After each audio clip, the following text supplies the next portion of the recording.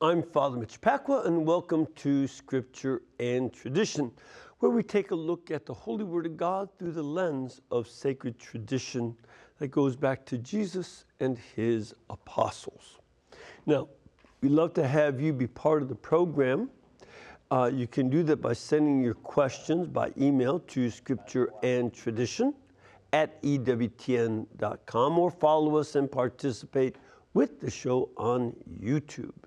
Now today, we will continue our discussion of Judas Iscariot and how even though his actions fulfill Old Testament prophecies and his actions set in motion the saving death of Jesus, Judas Iscariot is still fully responsible for his evil deed. And we'll show a bit from Scripture how this is true, because the way a person accomplishes a good matters very greatly in the moral judgment of the action. In other words, the end does not justify the means. Now, we are still going through my book, Wheat and Tares, Restoring the Moral Vision of a Scandalized Church, which you can get at EWTN's religious catalog. Just go to EWTNRC.com and you will see that it is item 81098. 81098.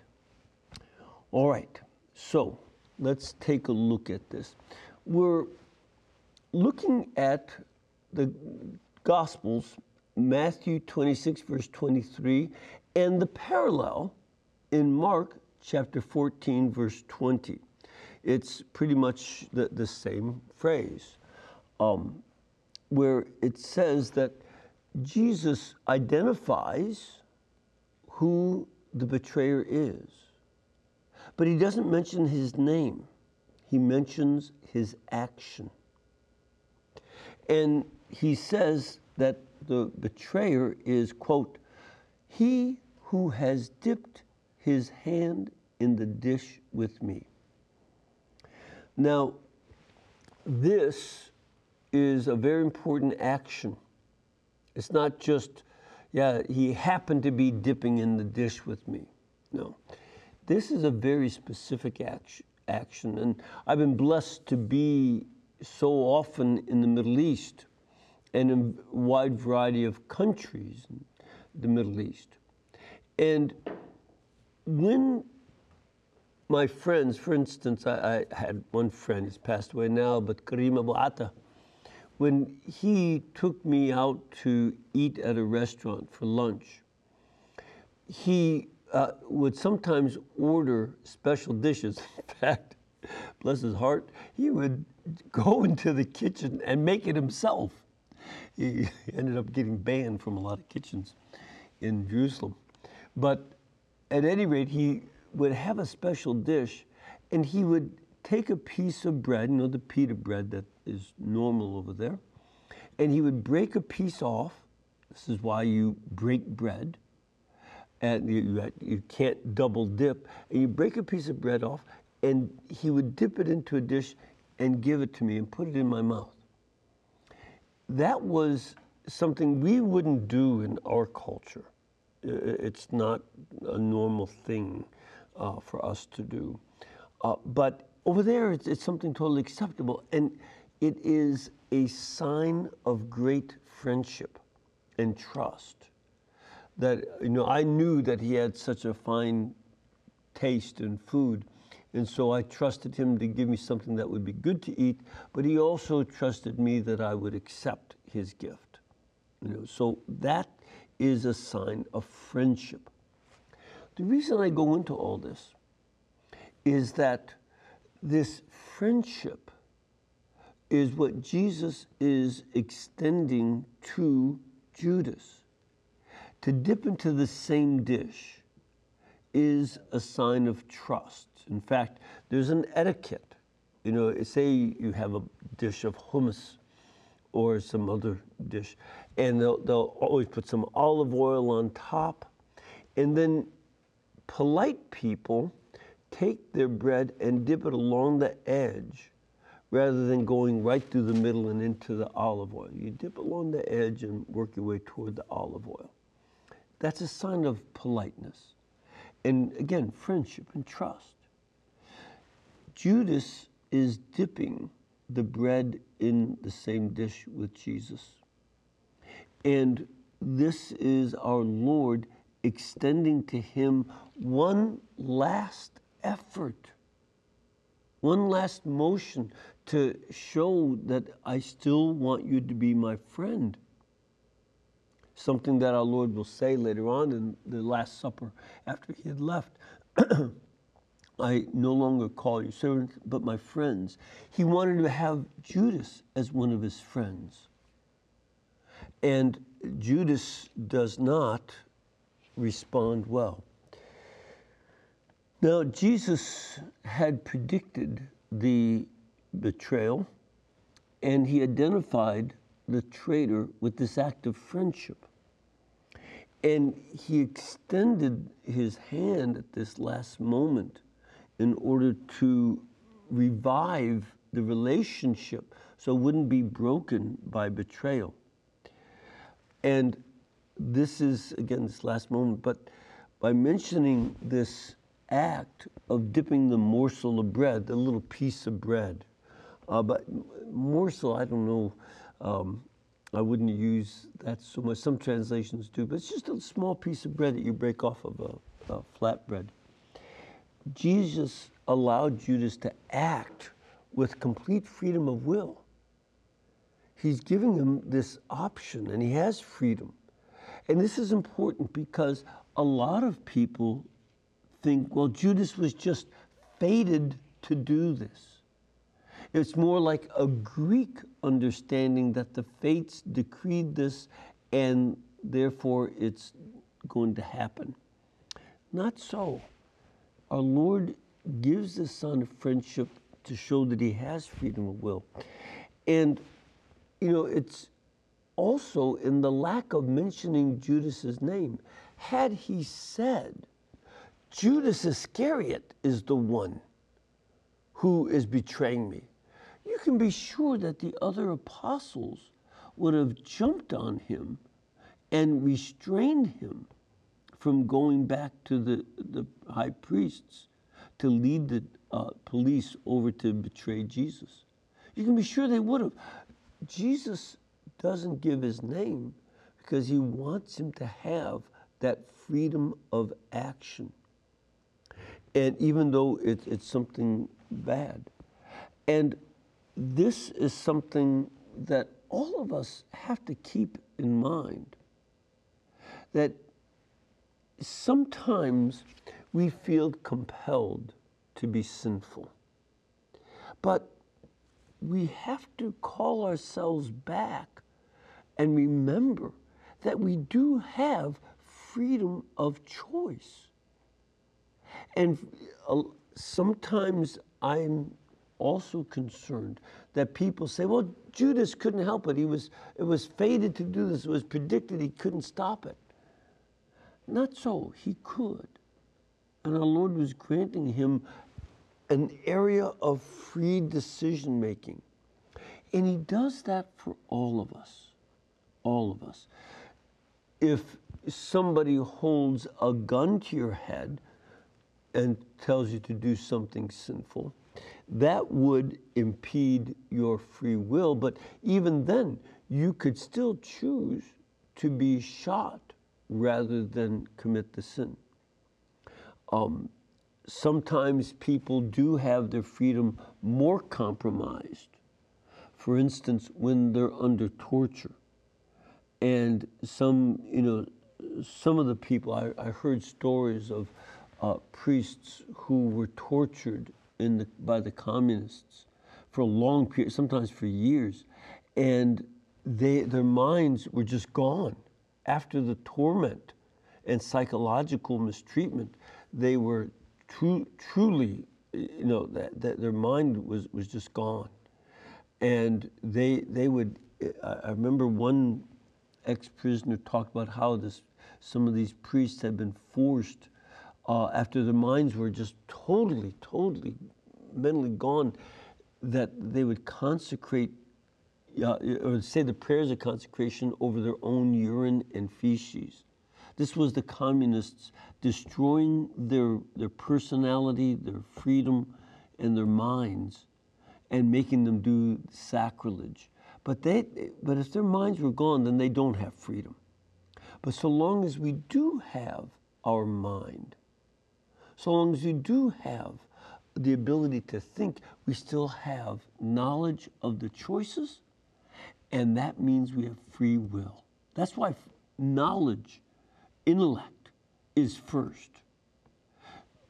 Only with mind can you know what your choices are. And then you can make choices by an act of your free will. Now, this applies to the clergy who had abused children. You know, remember that one of the points of this book is to help us pray through this whole issue of the sex abuse scandal. I think this new movie, Sound of Freedom, has widened the scope on what is going on with the abuse of children.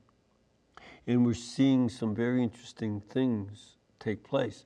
The way so many folks in the culture, including Hollywood and some politicians, are trying to dismiss this issue. You know, it's so odd to me that when priests were caught doing this horrible deed of abusing children, they were just excoriated.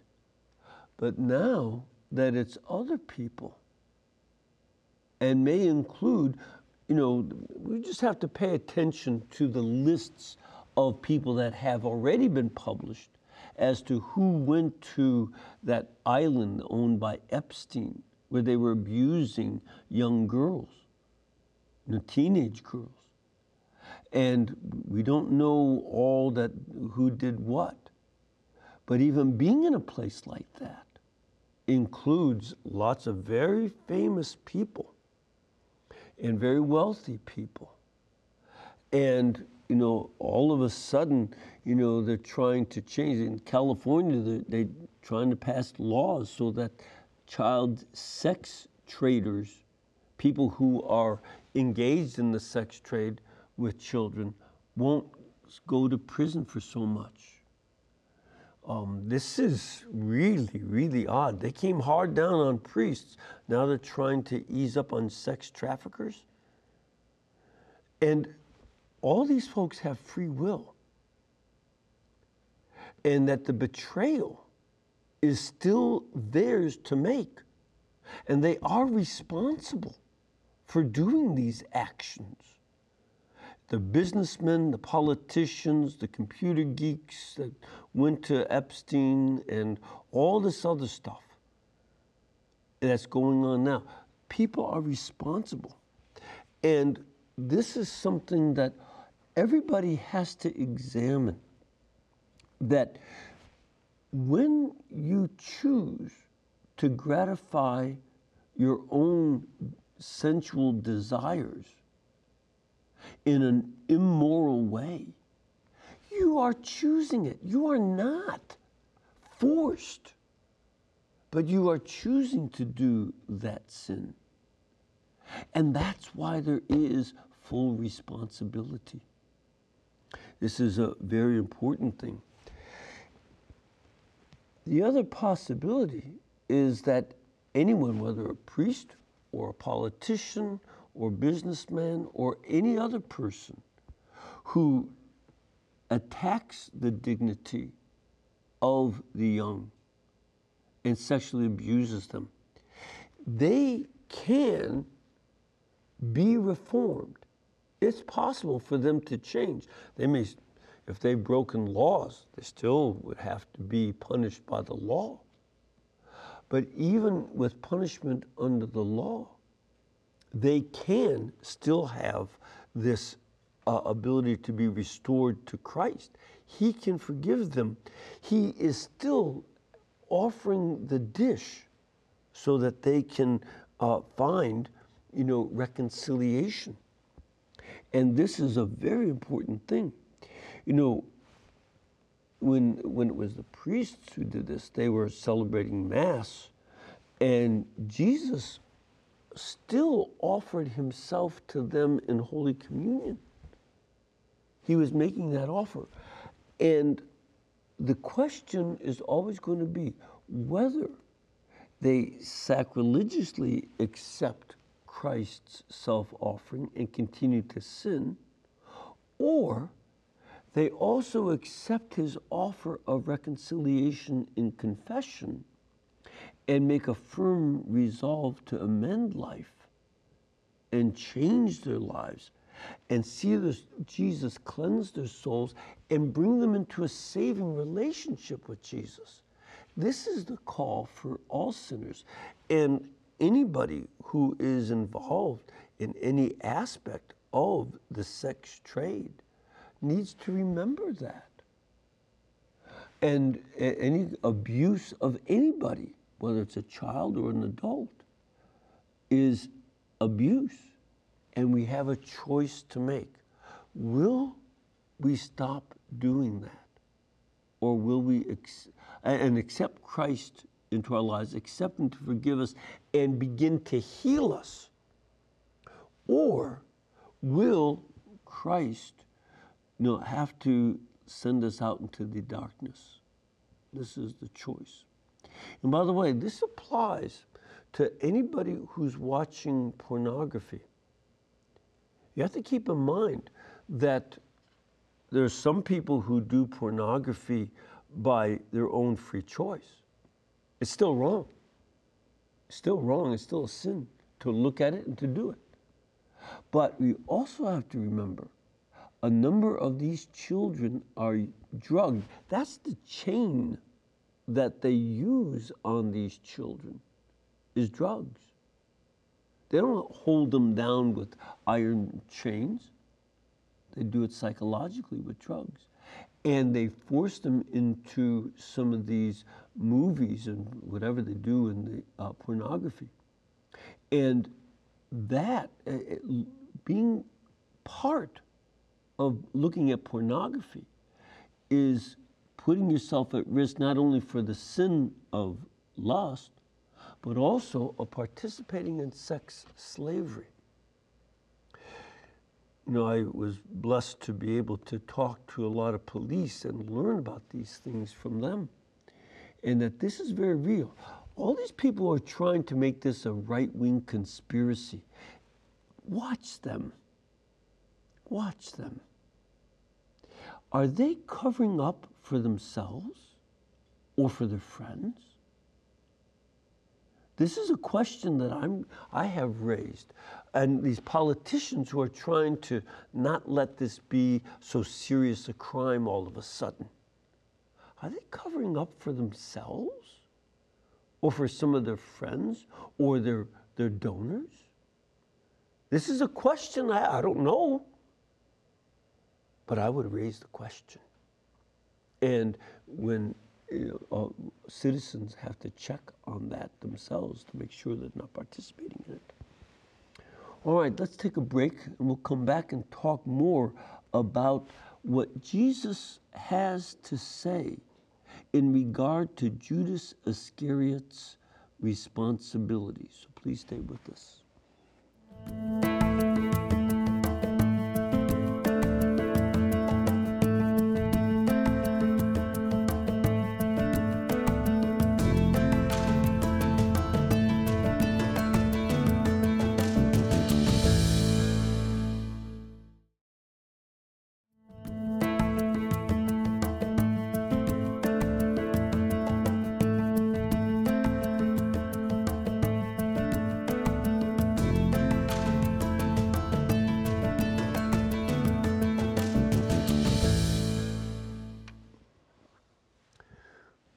Welcome back. Now, first of all, I want to remind you that we're having our EWTN Family Celebration.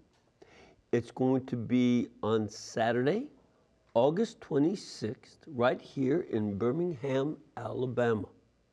It'll be located at the Birmingham Jefferson Convention Complex, which is right where I-65 and I-2059 meet. And it is something that is free. You don't have to pay to come in at all. But we do want to know who's coming, and how many are going to be there. So if you would go to ewtn.com/family celebration and register, or you can call. The number is toll free. It's 1-800-447-3986.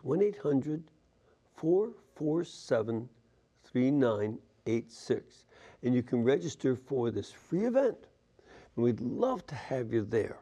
Okay? Look forward to being there myself. All right. So we are now dealing with our Lord's words regarding the responsibility of Judas Iscariot. Let's take a look at Matthew 26, verse 24, where it says, "The Son of Man goes as it is written of him. But woe to that man by whom the Son of Man is betrayed. It would have been better for that man if he had not been born." Now, that's pretty strong statement. And one say it's strong judgment. Our Lord is the one who can judge us. He knows our hearts and our minds better than we do oftentimes. And in this case, he knows that there are prophecies saying that the Son of Man had to die and that he would be betrayed, like in Psalm 41. And his own friend would betray him, that's in Psalm 41. And that Judas fulfilled those prophecies. And he set in motion our Lord's saving death. But he still has full responsibility for his action. That's what Christ is saying here. And the reason for that is how one accomplishes a good goal matters morally. You can't say, well, I have a good goal and therefore I'll do something bad to get that good goal. Nope, that's not permitted. You cannot justify the means by the good end. That just doesn't work. That's immoral. The means has to be moral and the goal has to be moral. So in this case, the evil that was done and chosen to be done by Judas for 30 pieces of silver, don't forget, it's not in this vacuum.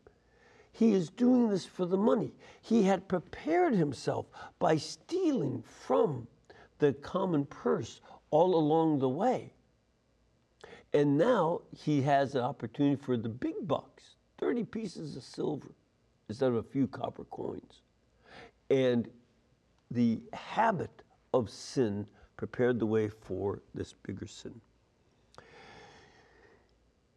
One of the things that we also see here is that our Lord has another point to make to us about committing these sins. It reminds me of our Lord's teaching on causing scandal. We see this in Matthew 18, verses 5-7. "Whoever receives one such child in my name receives me. But whoever causes one of these little ones who believe in me to sin, it would be better for him to have a great millstone fashioned around his neck and to be drowned in the depth of the sea." We took a look at this earlier back when we covered chapter 2. But this brings out that no matter what your intentions might be, any decision by any adult to abuse children, to harm them, will receive a punishment due to that sin. Some people are given money to sell their children. I watched a video that was on television about a mother who received a refrigerator for selling her daughter. And she was taken off, in that case, she was taken to China. And this is something that she is responsible. She knew, they interviewed her afterwards, said, yeah, I know what they're going to do to her. But that's what they did. And she is culpable for selling her daughter. And this is something that applies to anybody who abuses any child, or adult, by the way, who is also in slavery to sin. This human trafficking is coming over our border in huge numbers. And again, just keep in mind, today there are about 45 million sex slaves in the world. 45 million. Contrast that with the 12 million slaves brought from Africa between 1600 and 1810 to both North and South Americas. Today it's far worse, it's 4 times as many as that. And this is a reality. And then of course, it's appropriate to think of Judas Iscariot when we talk about priests who abuse children and adolescents. You know, this is something that they see, and how we have to remember that our Lord taught his disciples that whatever you do to the weak and the vulnerable, you do to me. If you help them, you are doing that help to Jesus. Remember in Matthew 25, whatever you do to the least of my brethren, you do to me. That applies to the sexual abuse. It applies to abortion. We have politicians who call themselves good Catholics and promote abortion.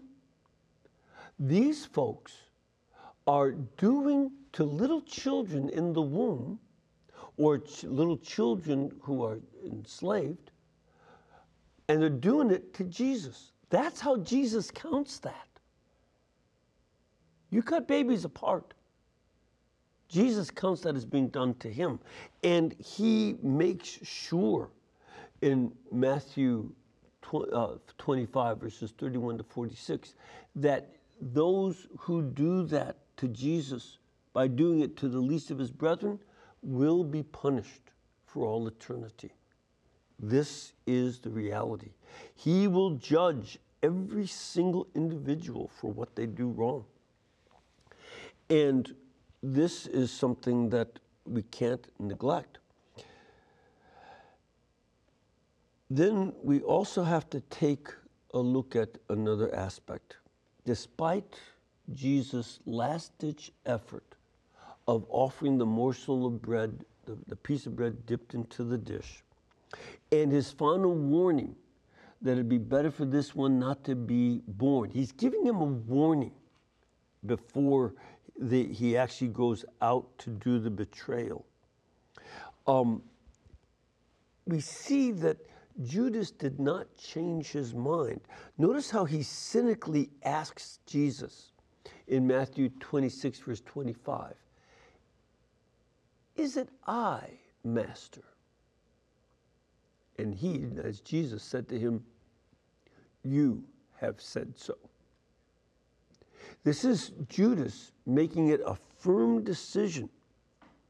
And he has full responsibility even for this cynical question. He knows it's he. He knows it. And he cynically asks, "Is it I?"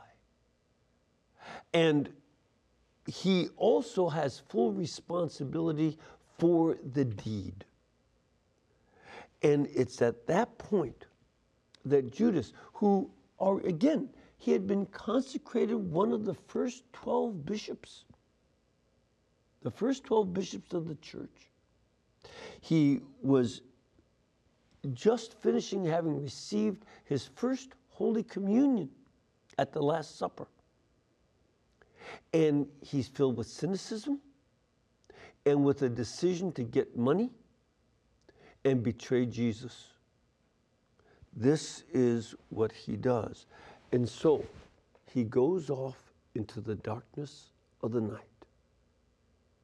And his move to the darkness after leaving the upper room is exactly what goes on.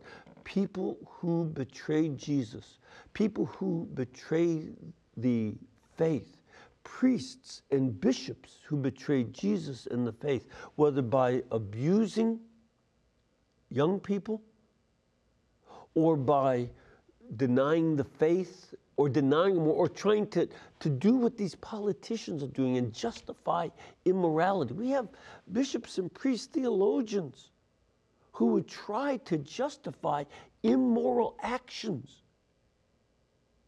And that is something that has them going off into the darkness like Judas. And we have to keep in mind that anyone who betrays Jesus, either in the least of his brethren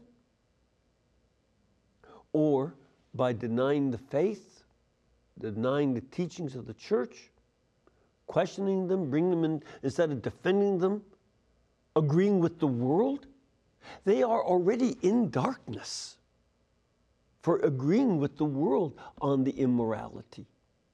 So if they go off into deeper darkness. That's the reality.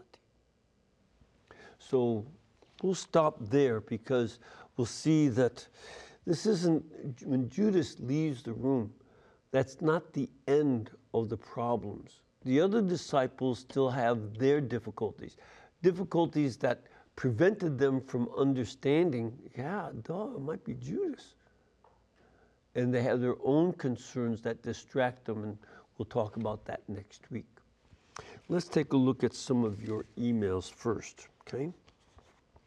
Good afternoon, Father Mitch. In regards to the Last Supper, did they share a Paschal lamb as part of the meal? I've heard that they did not, since Jesus was the new Paschal lamb. Can you clarify, please? Yes. One of the things going on, if you recall, something I mentioned about the Last Supper and the dating of the Last Supper. Passover began at sunset on Friday, right after Jesus was crucified.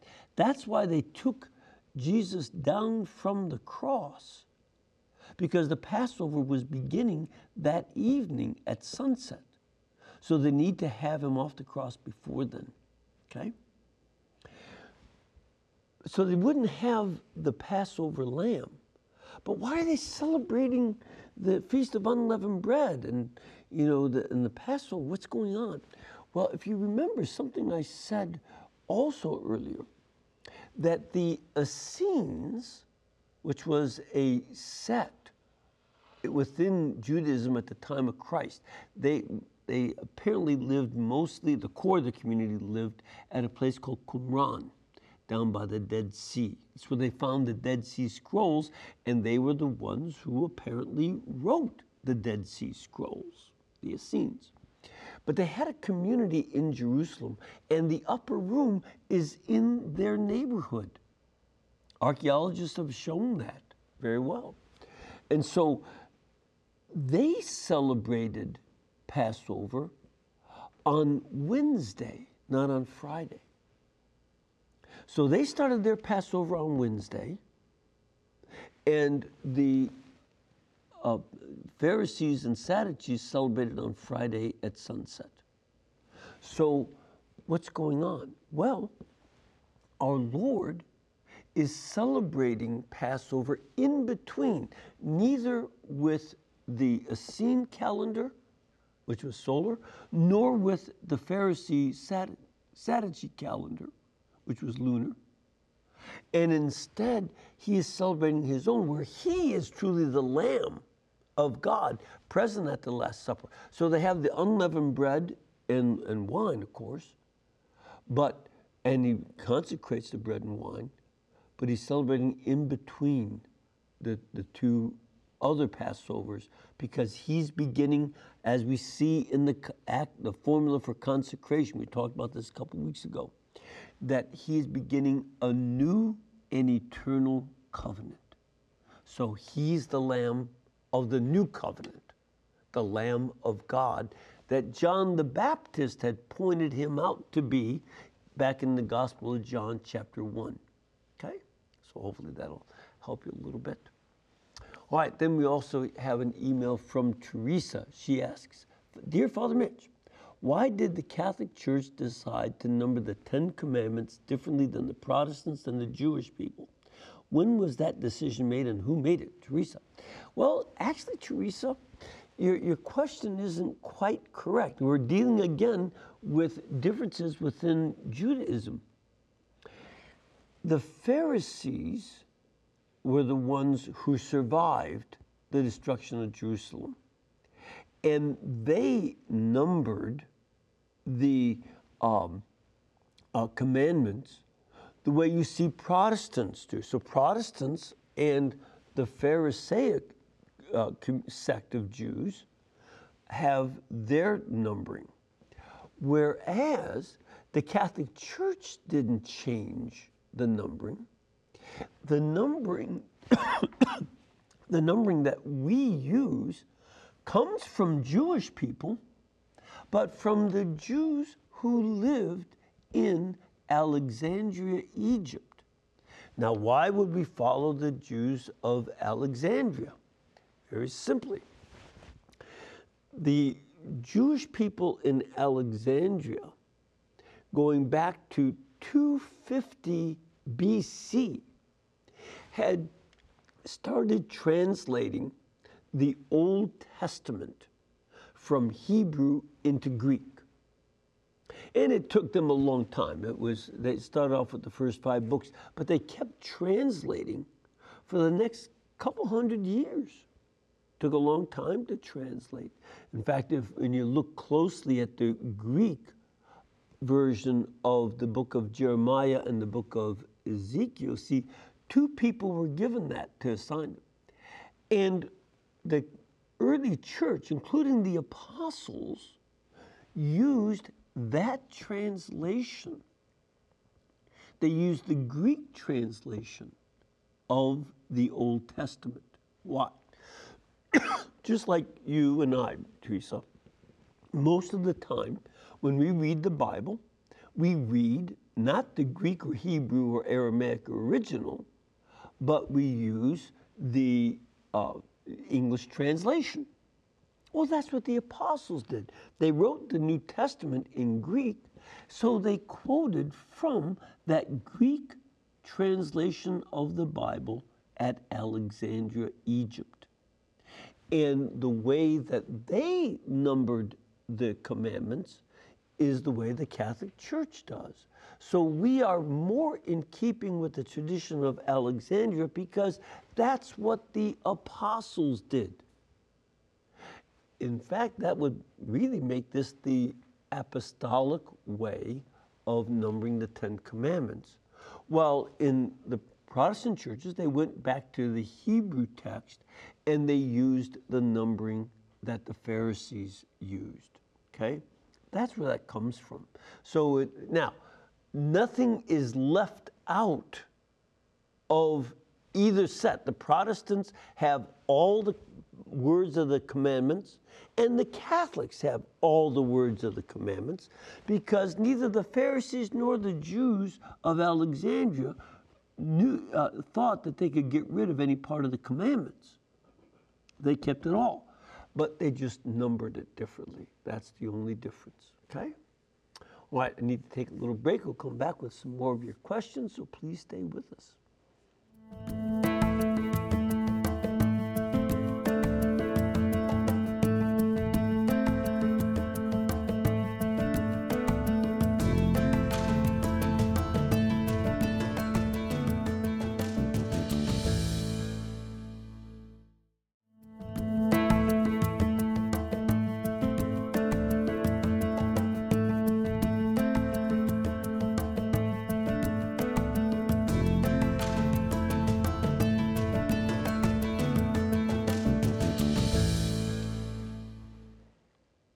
All right, first of all, I want to invite you to join me tomorrow night at 8 p.m. Eastern Time for EWTN Live.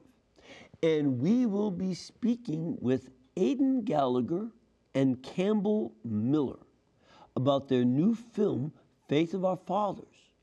And in fact,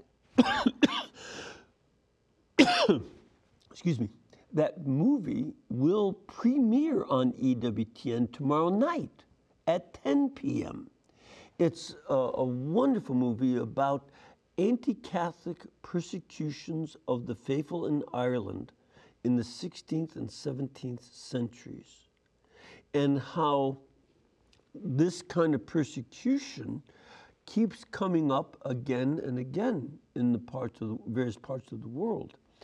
And as I was talking last week on a radio show, of the 75 million martyrs in the history of the church, 40 million died in the last 100 years.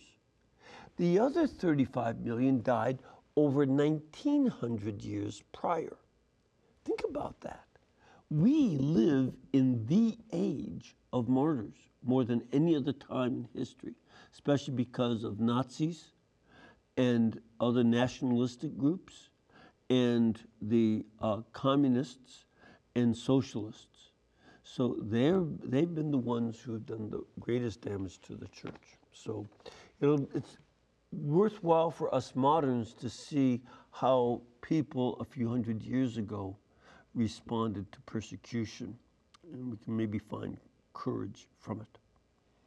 All right, let's take another email. This one is from Yvonne. Hi, Father Mitch. Why did Jesus like to change his disciples' names? For example, Saul to Paul, Simon to Peter, Thaddeus to Jude, Levi to Matthew, Nathaniel to Bartholomew. How did he get Bartholomew out of Matthew? So that's an interesting question. I'm sure there were many more, but these are a few I could think of for now. What was he thinking? Yvonne from New Jersey. First of all, Yvonne, a couple things to keep in mind. Our Lord Jesus didn't change all those names.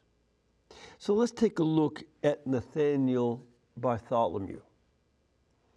What does Bartholomew mean? It means the son of Ptolemy. Ptolemy is an Aramaic name, but when they transliterate it into Greek, it goes from Ptolemy to Ptolemy, okay? So Nathaniel is Nathaniel bar Ptolemy. That is, Nathaniel, the son of Ptolemy. So he didn't change his name. Bartholomew would be his last name. Ptolemy, it would be an English form of it. Ptolemyson, the son of Ptolemy. But that's what bar means in Aramaic, is son. So that's all that is there. And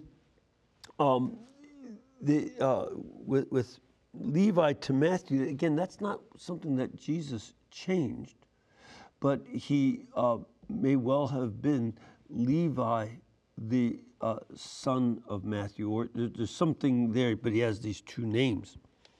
The one that he did change was Simon, which happened to be the most popular name for boy children among Jewish people at the time of Christ.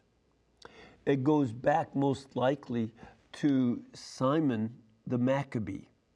He was the son, the second son of Mattathias, and he became the ruler of the Jewish people and helped them really have their independence. So Simon was the most popular name among Jewish boys. But Jesus changes that because he's giving Simon, the son of Jonah, a very specific role, that you are rock, and on this rock I will build my church. Remember, in Aramaic, and we see this in John chapter 1, where he's called Kepha. Kepha is an Aramaic word. It means a crag of rock. That's what Kepha means. And then John says Kepha, which is transliterated Peter, Petros. So Peter is just the Greek translation of Kepha. And this is a very unusual name. It only is a name for one other person that we know of. And that is a man who lived in the late 5th century BC on Elephantine Island. Elephantine Island is an island in the middle of the Nile River at the First Cataract. And there was a wedding contract. And the man's name, one of the people, they have a number of wedding contracts, but in this wedding contract, there was a guy whose name was Kepha. It's the only time we see that. And it makes sense down there because Elephantine Island is itself a crag of rock in the middle of the Nile. The Nile just sort of has to go around it. And a lot of other rocks all over the place. So he's might well be named after the place. It's a really cool place to go. And so just don't go in the summer. It's hot. When I was there, it was 142 degrees above zero. That's hot. And so, that's the one guy. Jesus is making Peter the rock on which you'll build the church. And so that's why he's called Kepha. Now, with Saul to Paul, that's, again, Jesus didn't make that change. Paul did. Why did he do that? Well, if he was going to go around the Greek-speaking world, which he did, he traveled all through Asia Minor and into Greece. And if he said, hi, my name is Saulos. Saulos, that's how they'd have to give the name, because Greeks can't just end a name like Saul, it'd be Saulos. And if he used that name, it'd be kind of an embarrassment, because Saul is a good Hebrew name. Shaul, and it means the one who was asked for. Whereas Saulos in Greek means effeminate. So he'd be going around saying, hi, I'm girly man from, Tarsus. That would be a very odd name as far as Greeks were concerned.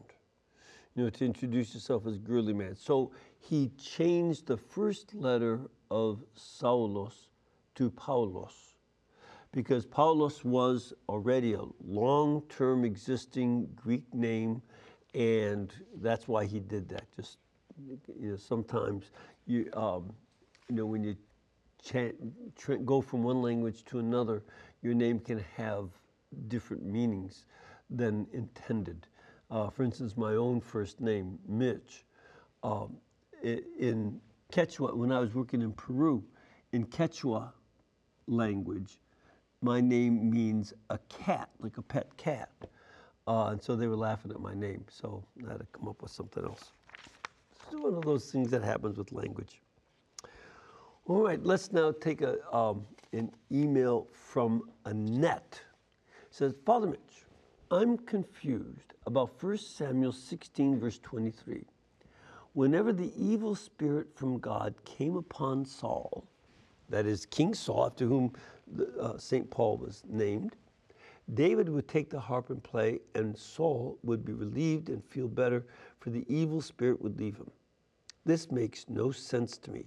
Why would God send an evil spirit to Saul? Okay, so that's the first part. And then, also, why would he choose David to succeed Saul, knowing what David would do to Uriah and his wife? David certainly doesn't seem like an upright man. Then there's Solomon, with his great wisdom and understanding, when he chose to turn away from God and follow the false gods of his wives. I really don't understand why God let these men become kings over Israel and would love to hear your thoughts. Annette. Well, a couple things going on here. The first part, I think, is the bigger issue to start off with. Why did God send an evil spirit? The ancient Israelites had a very poorly developed understanding of the angels, whether the good angels or the bad. They hadn't really thought through a lot of things. You'll see, for instance, in the book of Chronicles, describing the same place, that Satan came. And they understand more clearly that God doesn't send the evil spirits. He permits them. Just like in the book of Job, God permitted Satan to tempt. But Satan does the tempting. And that's what was going on. And also, what Saul would go through was some sort of a fit. He had a number of these fits, and they understood this as God punishing him for disobeying God about offering some sacrifices and keeping some animals earlier in the book, in chapter 15. So this was something that God is in charge of everything, but their understanding of the free will of the spirits was very vague. It took a few centuries for them to understand that, but about 500 years before they got a better grasp. So it's the first attempt to explain the role of the demons. The second issue about choosing David, David was righteous and did very righteously when he was called. But after he became king and then stopped going, he didn't go out with his army to fight against the Ammonites when the Ammonites started a war with Israel. He stayed home and he gave in to temptation on his own. So he was righteous when he was made king, and he delighted the Lord and was his darling. In fact, that's what David means, his darling. And yet he still sinned. When Solomon started, he was, wise, but he became foolish over having too many wives and then following their gods and listening to them. So this is included here to be a warning. All of us are fallen. All of us can give in to sin and temptation, and we always have to be on our guard, because no matter who you are, you can start off real well, but you can always fall into sin. And that's one of the things going on there. It just as with Judas. He was called to be an apostle, and he sinned. All right, we're out of time. May the Lord bless you and keep you and cause his face to shine upon you. May God bless you, the Father, Son, and Holy Spirit.